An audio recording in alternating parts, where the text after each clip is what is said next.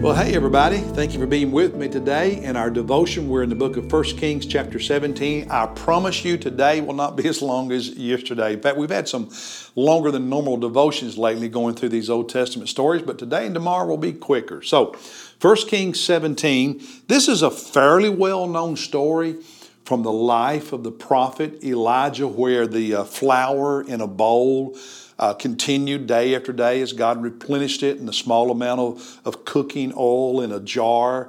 God multiplied it so that it continued to last for a long, long time. So it's a well-known story, but what spoke to me was not that. What spoke to me in this chapter was how God at times uses humble circumstances and humble people to accomplish His purpose. The chapter begins in verse 1 with Elijah, this prophet, confronting Ahab, the king of the northern kingdom of Israel, whom we learned yesterday was the most wicked of all the kings to this point in the northern kingdom.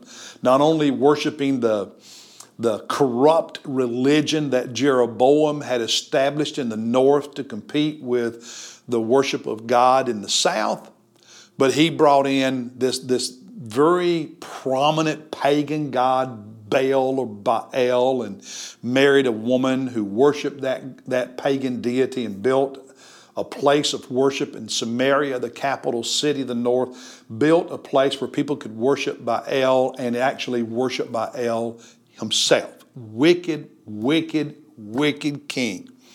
And Elijah confronts him in verse 1. And then the Lord told Elijah to go and hide.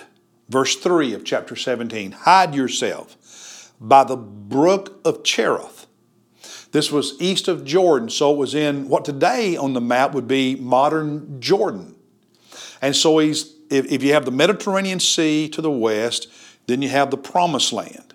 The southern kingdom of Judah to the south, the northern kingdom of Israel or Samaria to the north, the Jordan River, and then on the east side of the Jordan, so the Promised Land's on the west side of the Jordan, on the east side over in modern Jordan, God says to him, go over there and hide by this brook.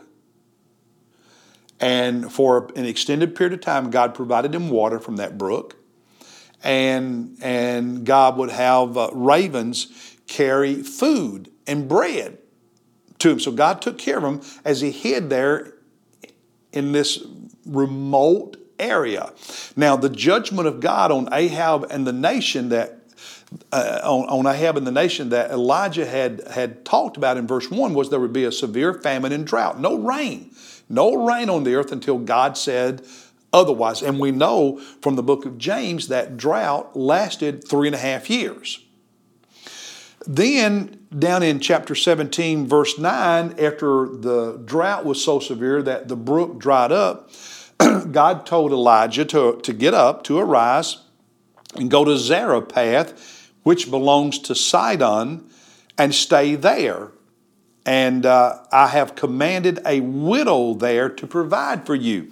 So he leaves this brook on the east side of the Jordan River, crosses the Jordan to the west, through the Promised Land, over to Sidon, listen, to a village in that area, the area from which Jezebel, Ahab's wife, the queen, had come from, opposite over next to the Mediterranean Sea, and he spends,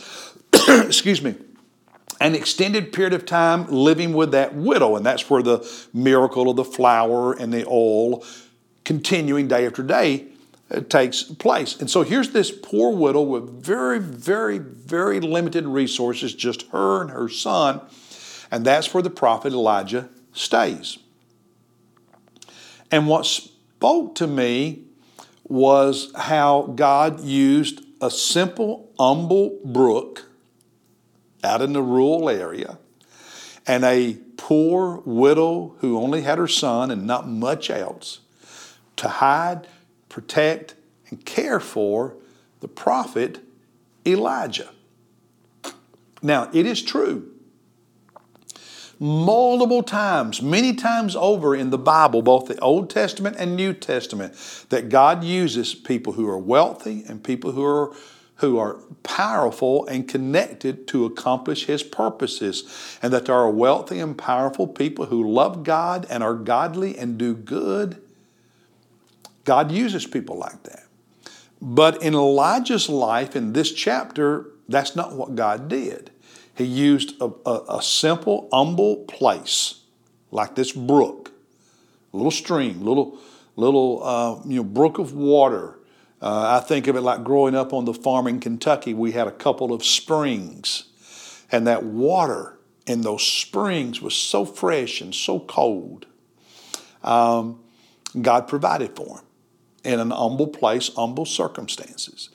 And then God provided for Elijah through this widow, a poor widow who had nothing but her son and a little bit of flour and a little bit of oil. And God took care of him. I'm thankful that God can use any of us, whether we are wealthy, poor, anywhere in between. Whether we are influential and connected, or hardly anybody knows who we are, and we have no influence, or anywhere in between. I am thankful that God uses people from all walks of life. So don't allow your circumstance, whether you are wealthy and connected, poor, without influence, or anywhere in between, to be an excuse. God can use you. And I am so thankful for this story to remind us that sometimes God uses the small. Because the truth is, with God, little can be much. God bless you. I'll see you tomorrow.